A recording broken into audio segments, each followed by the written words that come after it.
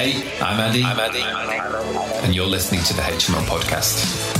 Over 10 years ago, I set myself the challenge of building my own property portfolio. And what began as a short-term investment plan soon became a long-term commitment to change the way young people live together. I've now built several successful businesses, I've raised millions of pounds of investment, and I've managed thousands of tenants. Join me and some very special guests to discover the tips, tricks and hacks, the ups and the downs, the best practice and everything else you need to know to start, scale and systemize your very own HMO portfolio. Now. Have HMO projects simply gotten too good? Are the projects and the incredible designs and specs that we're seeing all over social media and in the magazines, have they just gone too far? Or is this actually where the market's going? Is this what we need to be doing to stay competitive and to make sure that our properties let?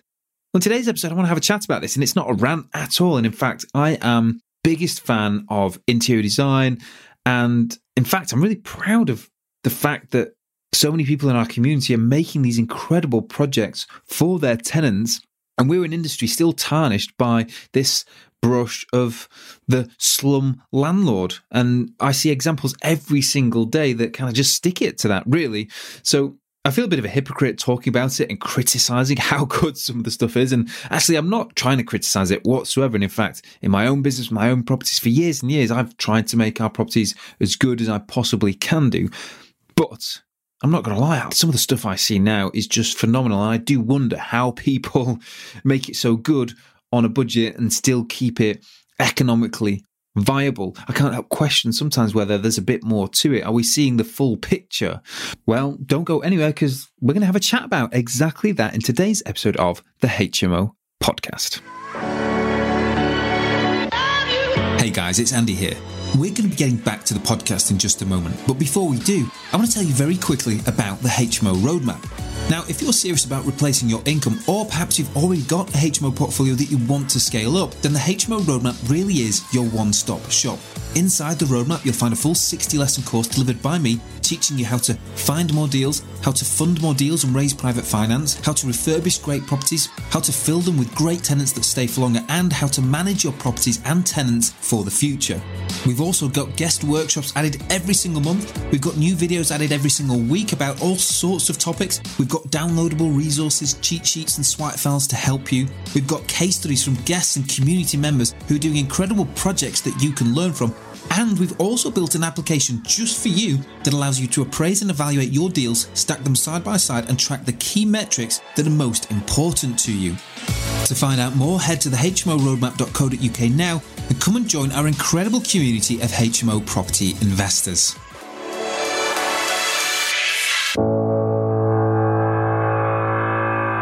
Welcome back to the podcast. So we're going to have a chat about whether or not HMO designs have just gotten too good. Never thought I'd actually say that because I am a huge fan of making our properties look amazing, look and feel amazing, in fact.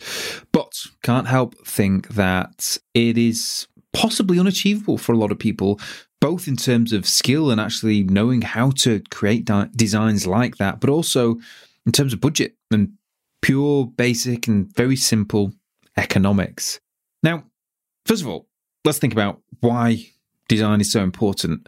In fact, just in the roadmap recently, we've added a course with Raquel from Mar Design about interior design and how important that is. And in fact, we've got a special workshop coming up very soon that goes through the detail of exactly how to do it, plan, mood board, how to create great concepts. And so I do think it's incredibly important.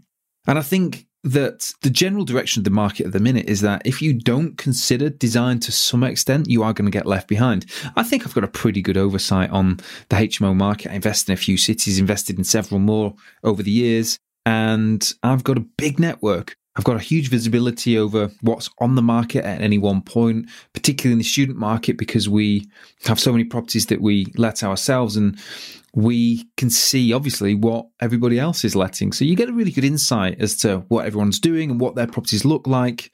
And I can tell you for sure that these properties that I'm talking about in today's episode, these unbelievably well-designed and high-spec HMOs, are pretty much reserved for people who spend time on social media and really active on there and read the property magazines and things like that, it isn't something that I see in the general landlord community. It's just not. And so I guess the first thing to say is that actually the majority of the market, by a long way, still doesn't prioritize design. These are landlords who bought many years ago, still get good results from painting their properties magnolia and going in every year and just giving it another lick of paint and using basic landlord furniture.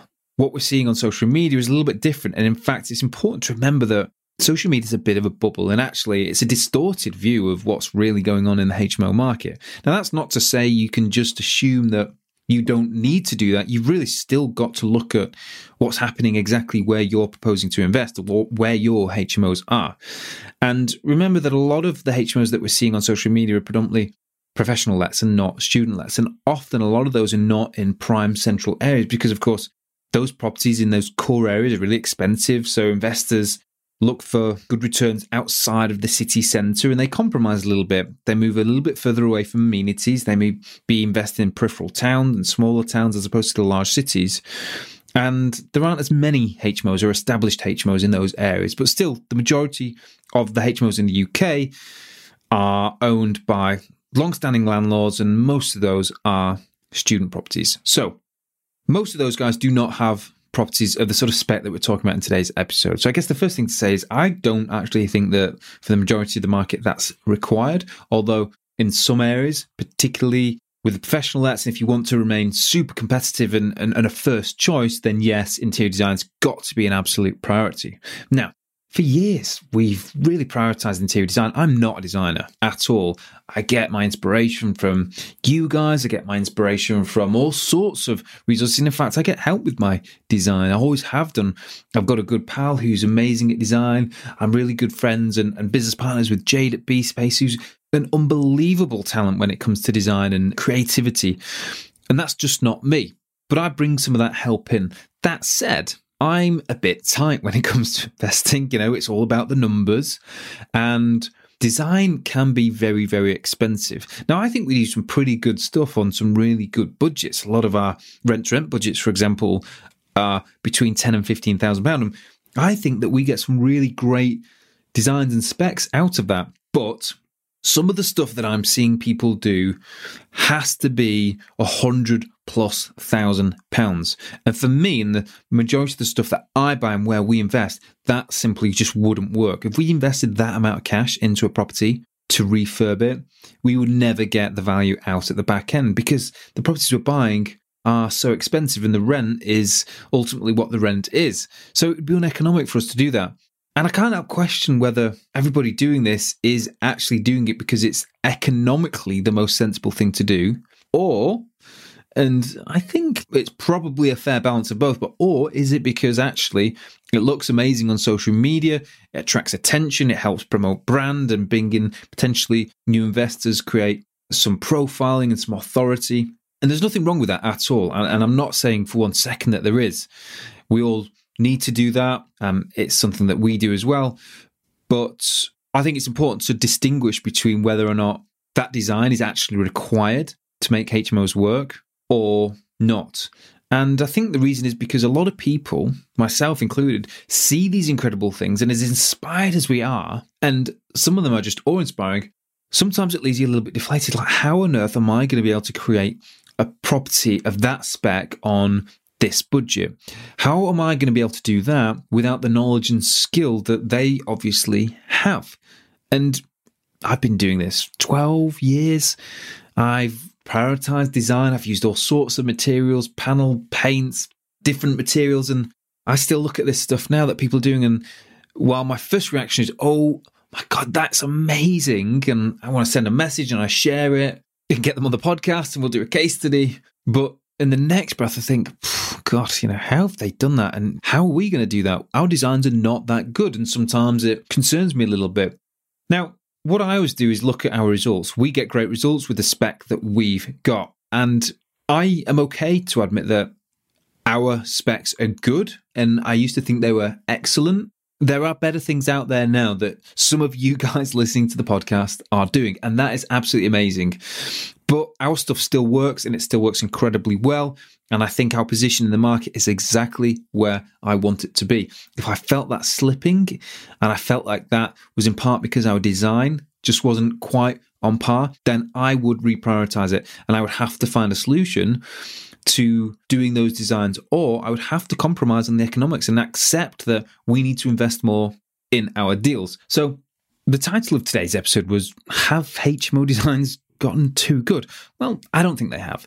I think it's honestly possible to overinvest in deals. That's always been the case, and I think some people probably are and have done, and why they've done that or what greater purpose that serves is totally up to them, and that's absolutely fine. But don't be disheartened when you see incredible projects if you don't feel like you can achieve that or achieve that on the budget that you have got for a particular project. That is it for today's episode of the HMO podcast. Thank you so much for joining me. Don't forget that I'm on hand over in the HMO community, our free Facebook group. So if you've got questions and need some guidance and support on anything to do with building your HMO property business, then that is the place to start. Bring your questions, bring your experience. We want that as well.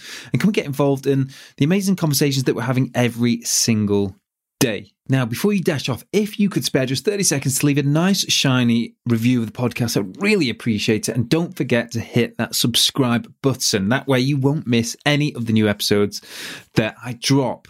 Join me right back here next time for another installment of the HMO podcast.